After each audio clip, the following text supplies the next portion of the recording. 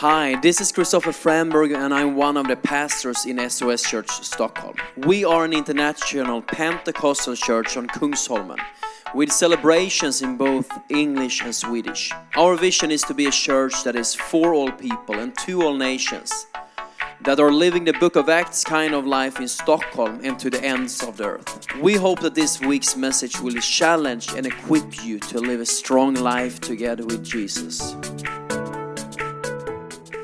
And early this week I was over in Norway. We had break from our Bible school here in Sweden. I was visiting a Bible school in Norway and we had a so good time teaching 3 days about the Holy Spirit and baptism in the Holy Spirit and so on. And it was so much fun. And when I was there, I just remembered last year when I went to the same Bible school. I was going there Tuesday morning. And I should start to teach in Norway like 9 o'clock. That means that I had to leave from Sweden very early. So I convinced my friend Leo here that was playing the guitar today to come and pick me up 4 o'clock in the morning. 4 o'clock in the morning, taking me to the airport. And my old car, an American car, a Ford. Never buy a Ford, I'm just telling you. I'm just telling you. Maybe you should buy a newer one than I had. It broke down and I borrowed my dad's car. That was a diesel car, okay? Remember diesel car. So I picked Leo up. I was driving towards the airport. He should take the car home after. And as I was driving, I saw that I was running low of gas. So I decided let's go in and fill up before I leave the car to Leo, because maybe he will fill it with the wrong kind of fuel. Maybe he will fill it with gasoline and it's a diesel car. So quickly I just turn in. I stopped by a gas station. I jumped out. I was filling up my car. And in the midst of me filling up the car, I realized that myself took the wrong one. I was like, oh no. I stopped. I've been filling half of the car with what do you say, petrol or normal, do you say petrol? Yeah. Petrol, benzene, and it was a diesel car. And I was like, oh no, and I have to catch the flight. And I jumped into the car. I was praying to God that everything should go fine. And I was driving again. I told my friend Leo, I said, please, can you Google search and see if we are in problem? And we didn't find the right answer that everything was fine. So we decided, okay, let's call the kids pastor in the church that is an old car mechanic. So I called him 5 o'clock in the morning. Hey bro, what's up? I'm sleeping, that's what's up. Okay, I'm sorry.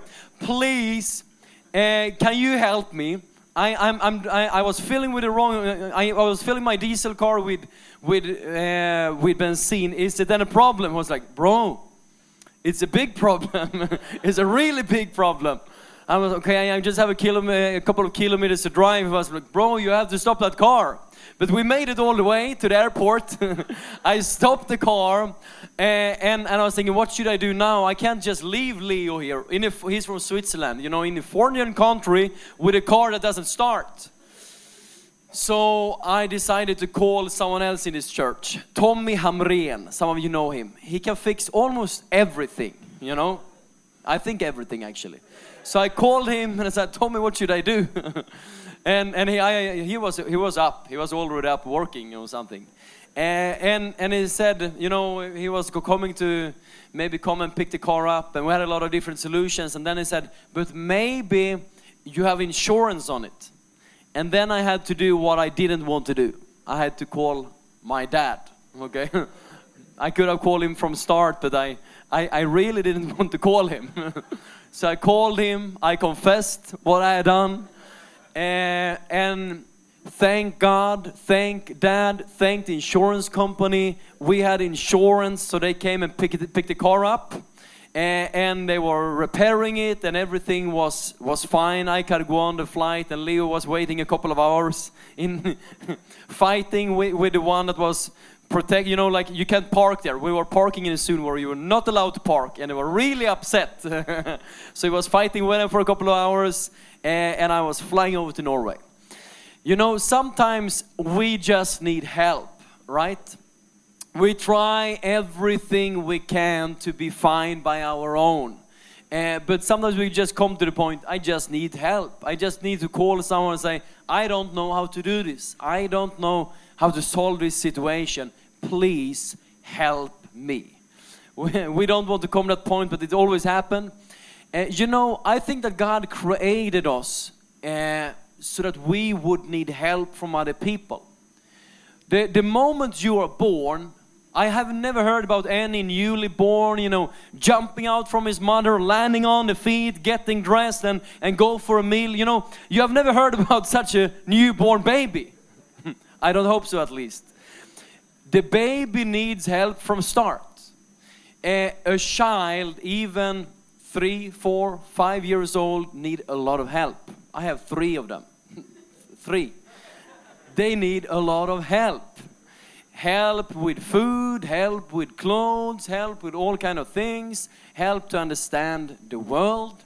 I actually had this kind of conversation with my son the other day. We recently got our 3rd one. She's a small baby, and my son started to think. He's thinking a lot and asking a lot of questions. So I was like, Dad, everyone is a baby from start, right? Yeah, everyone is a baby. Okay. Even Jesus? Yeah, Jesus was a baby from the start. Okay. What about the doctors? Yeah, the doctors was a baby.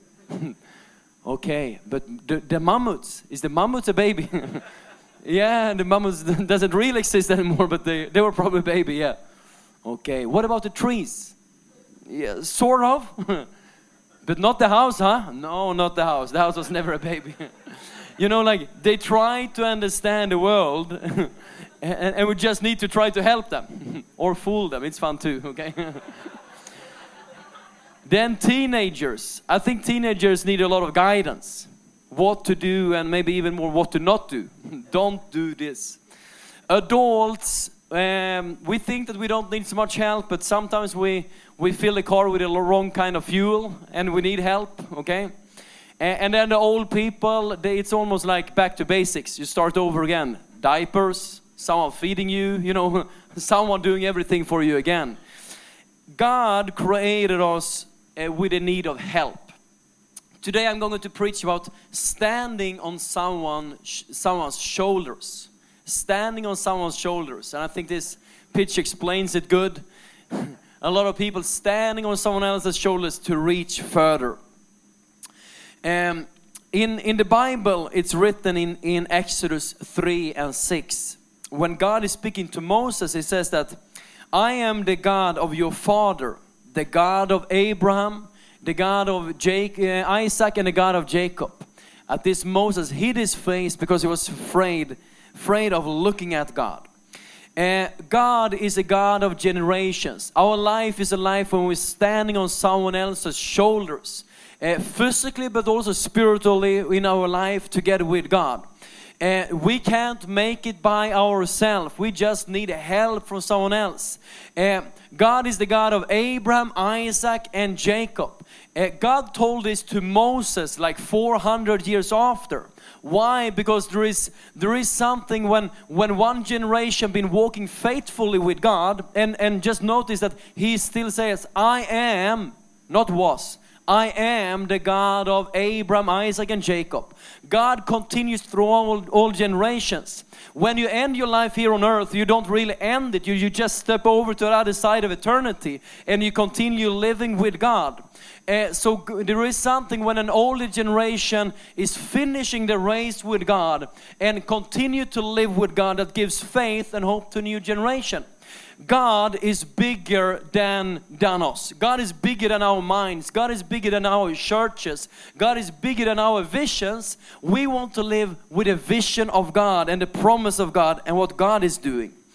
In Matthew 16 and 18, there is some verses here I've been preaching about many times and I love so much, but I just had to bring them in here too. Jesus is telling Peter like this. He says that, I tell you that you are Peter, and on this rock I will build my church, and the gates of Hades will not overcome it. I will give you the keys to the kingdom of heaven, and whatever you bind on earth will be bound on heaven, and whatever you loose on earth will be loosed in heaven. Johannes, the founder of this church, he is often saying that Jesus is building his church and we are making disciples. We are leading people to salvation, we're baptizing people, and Jesus is building his own church. You know, if you've been in a church for a long time, you can almost feel like, I'm building the church. If you've been pouring out your life, your finances, your time in a church for a long time, you almost feel like, I'm holding the church. I am so needed here. But it's not true.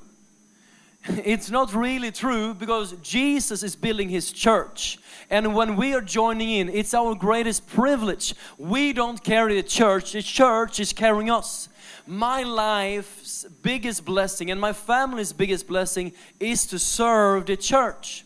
Because I know that when we are serving in a church, we are under protection. We are connected. We are living close to the heart of God, because the church is really his bride. Okay? It's his bride. It's not our bride. It's not your bride. It's his bride. It's his bride. It is his body. It is his family.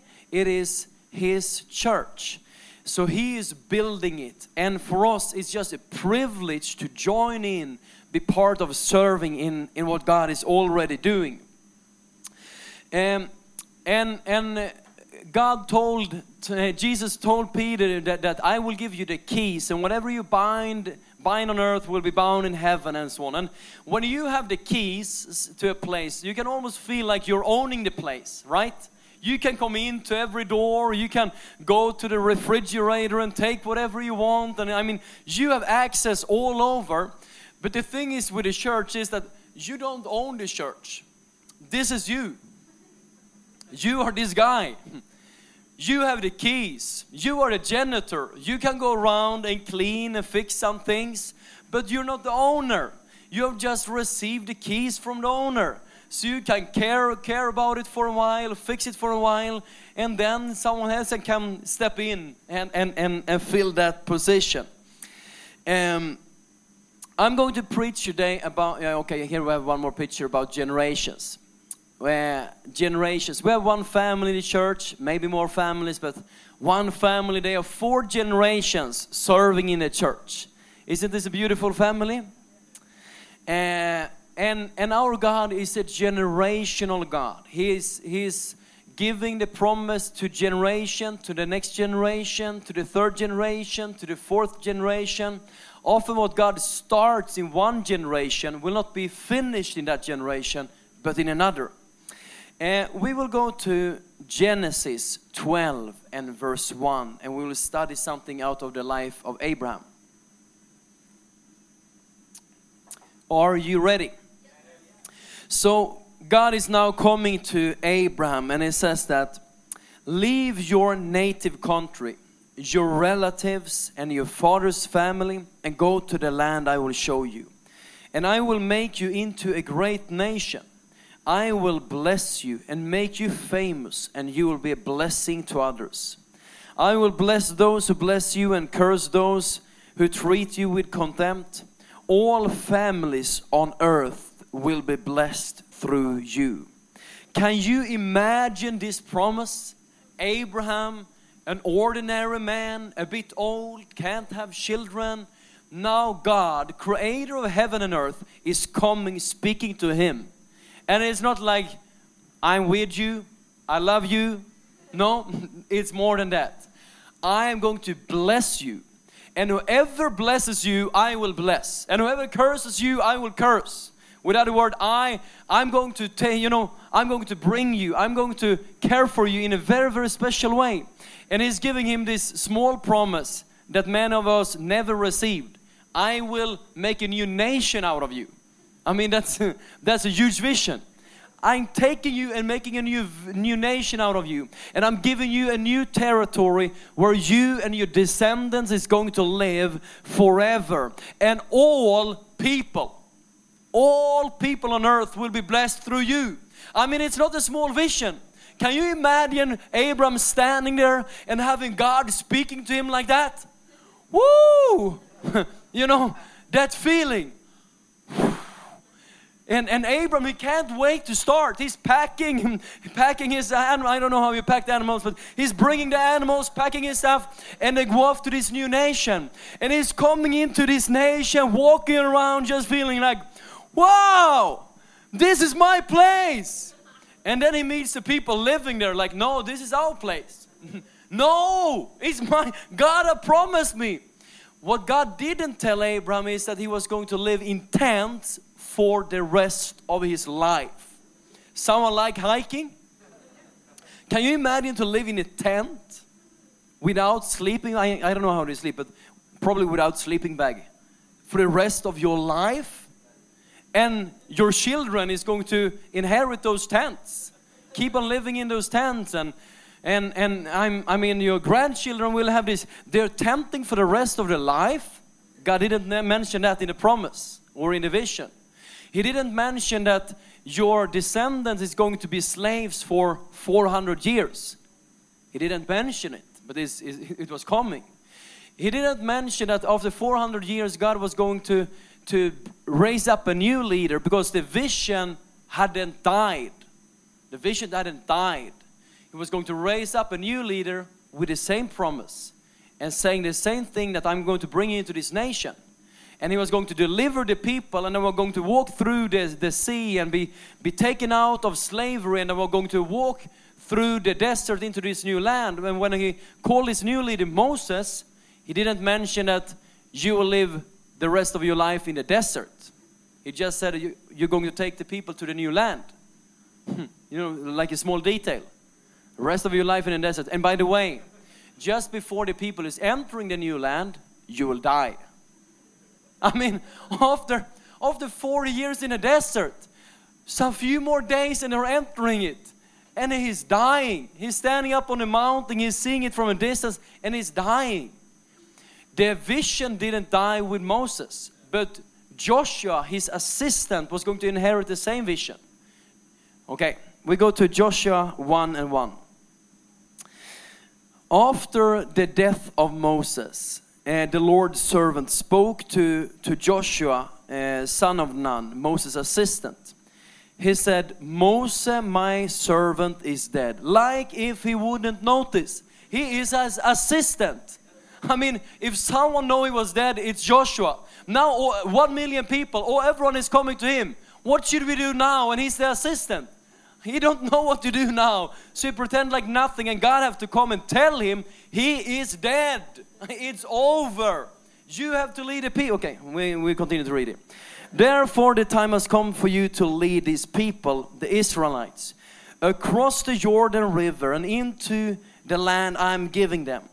I promise you what I promised Moses. Can you see the same promise? What I promised Moses, what I promised Abraham, what I promised Isaac, what I promised Jacob is the same vision. Wherever you set your foot, you will be on the land. On the land I have given you, from the Negev. Let me see if I have to. Okay, from the Negev wilderness in the south to the Lebanon mountains in the north, from the Euphrates rivers in the east to the Mediterranean Sea in the west, including the land of the Hittites. No one will be able to stand against you as long as you live. For I will be with you as I was with Moses. I will be with you in the same way. It was not really that Moses was so very special. It was that God was with him in a special way. It was that God had put his anointing and grace in a very special way upon his life, that God had chosen him. And now I will be with you, Joshua, in the same way, because it's my vision, it's my promise. The vision of Joshua was not the vision of Joshua. The vision of Joshua was not really the vision of Moses. And the vision of Joshua was not even the vision of Abraham. It was the vision of God. That's why it continued to live even when those servant was dead. I will not fail you or abandon you. Be strong and courageous. For you are the one who will lead his people to possess all the land I swore to their ancestors I would give them. Be strong and very courageous. Be careful to obey all the instructions Moses gave you, and do not deviate from them, turning either to the right or to the left. Then you'll be successful in everything you do. The vision is from God. In Isaiah 55 and 11, Isaiah is saying this. He says that, it is the same with my word. I send it out and it will always produce fruit. It will accomplish all that I want it to, and it will prosper wherever I send it. The word of God will stand even when we don't stand. The promises of God will continue through generations down. Joshua is now standing in front of the biggest test in his life. He is going to lead the people. Maybe up to 1 million people, maybe more, maybe less. And he's going to lead them into this land that they've been promised for so many hundreds of years. And he's going to take the leadership of the Moses that have been the leader of the people for so many years. Can you feel he's nervous? Okay, everyone. I'm the new leader here. I have a plan. I have a vision. You know, like, you need some boldness. So God is constantly repeating, be strong and courageous. Because he was probably trembling with fear. But to be courageous and bold is not the absence of fear. It is to face that fear and do it anyhow. It is to lead in the midst of your fear. It is to obey God even when you're trembling because you fear God more than people, right? He was now going to have the biggest test in front of all of the people. He was going to have almost the same thing that Moses, when Moses was walking with the people through the sea. He is now going to walk with the people through the Jordan River. And God is telling him that you will send a priest in the front and they will carry the ark of God, the presence of God. And when they put their feet in the river is going to stop. You know, like God is a little bit like, you know, he doesn't always make it so easy for us. It didn't stop before. It's going to stop when you go down. So can you see Joshua? All right, everyone, let's pack our things. Let's bring our animals. Let's bring everyone. 1 million people in a long line, and in the front, the priests are going with the ark. And the river didn't, you know, and people is asking, are you sure God told you? Are you sure the river will stop? Yes, I am. I hope. You know, like he's not really sure. And they're walking, but as soon as they step down into the river, it stops. And I think Joshua is like, thank you, God. And Joshua was tested in front of all the people.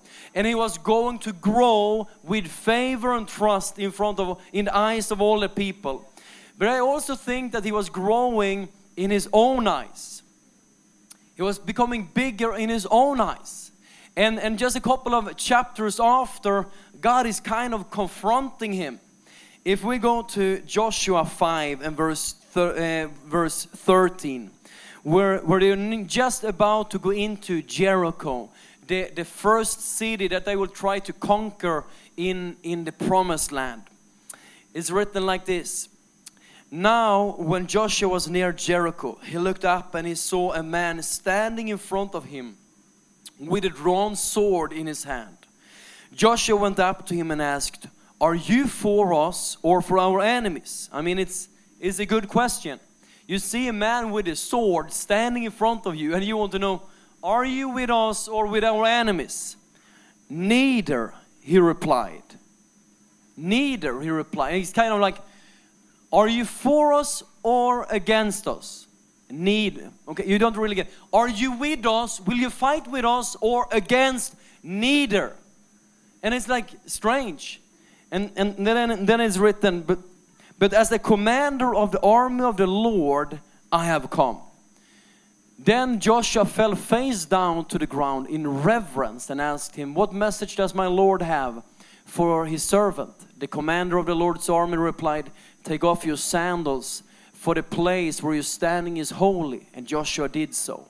In the same way as Moses had to take off his sandals when he met with God, now Joshua have to take off his sandals when he's meeting with his commander of the Lord's army, which is probably an image of Jesus Christ, if you're really going in and study the text. But anyhow, he says that, are you for us or for our enemies? Neither. We are never, it's never that God is for us or for our enemies. It's really us getting behind God. It's really Joshua getting behind the commander of the Lord's army. Oh, I'm not for you or for your enemies, but if you want to, you can be together with me. You can join me because I have a vision. I have a plan. I have a task that I want to do. I want to give this land and I want to bless all people on earth through the promise I gave to Abraham. And if you want, Joshua, you can join me in what I'm about to do. But if you don't want, I will pick someone else. I will use someone else because my vision is bigger than you. My ways are higher than your ways. My vision is a vision that is going through generations. And I'm going to have this done either you're with me or not.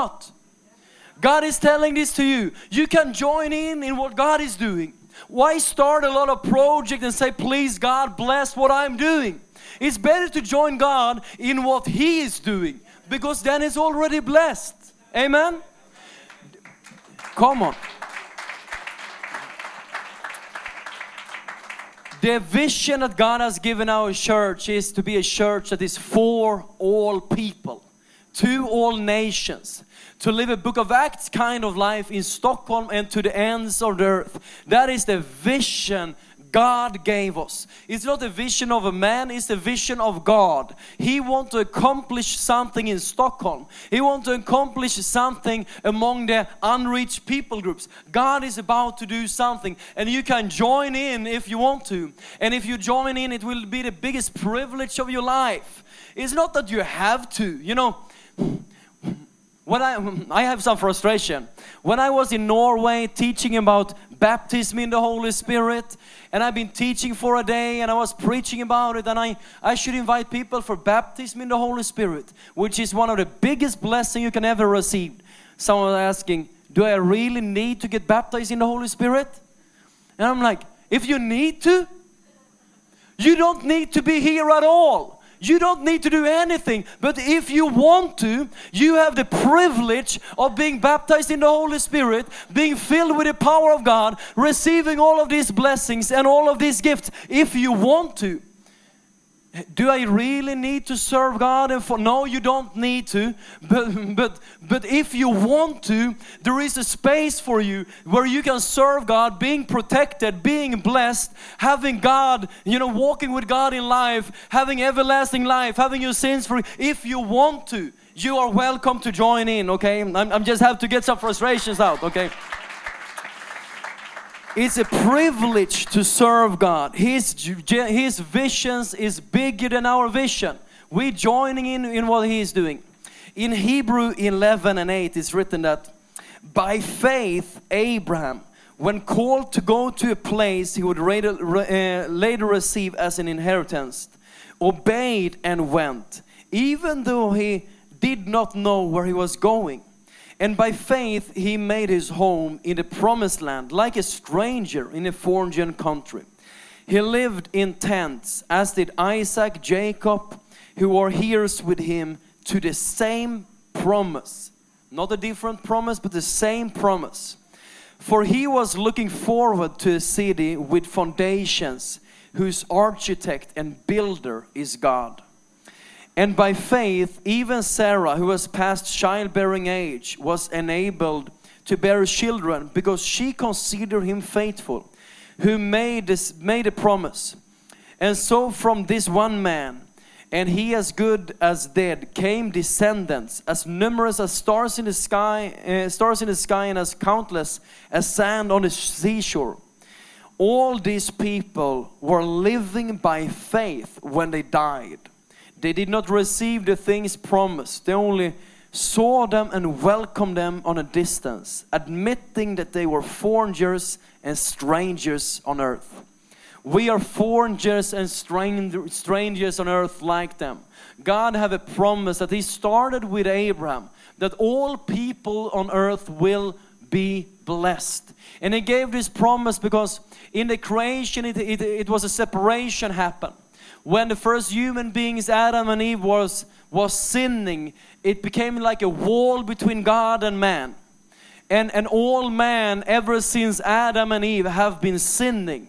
And we haven't been able to reach up to God that is a holy and perfect God. But God wanted to restore this relationship between Himself and all humanity. And He started with Abraham. He's been working through generations. And all people on earth is going to be blessed through that promise. Today there is around 2.2 billion people on earth confessing Jesus as their Lord and Savior. And this is spreading rapidly. Yes, it's worth the hand.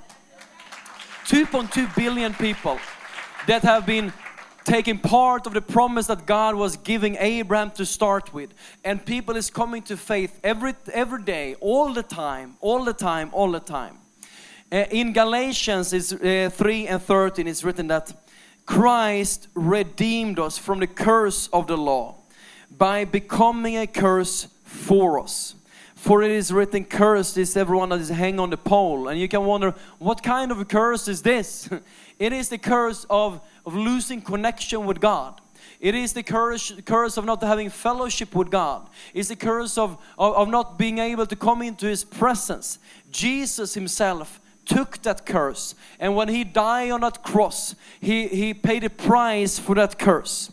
It's written in verse 14 that He redeemed us in order that the blessing given to Abraham might come to the Gentiles through Jesus Christ, so that by faith we might receive the promise of the Spirit. Can we stand up together? You have been listening to a podcast from SOS Church Stockholm. If you want to know more about the church or have information about our Bible School and Leadership Academy, go online to soschurch.se.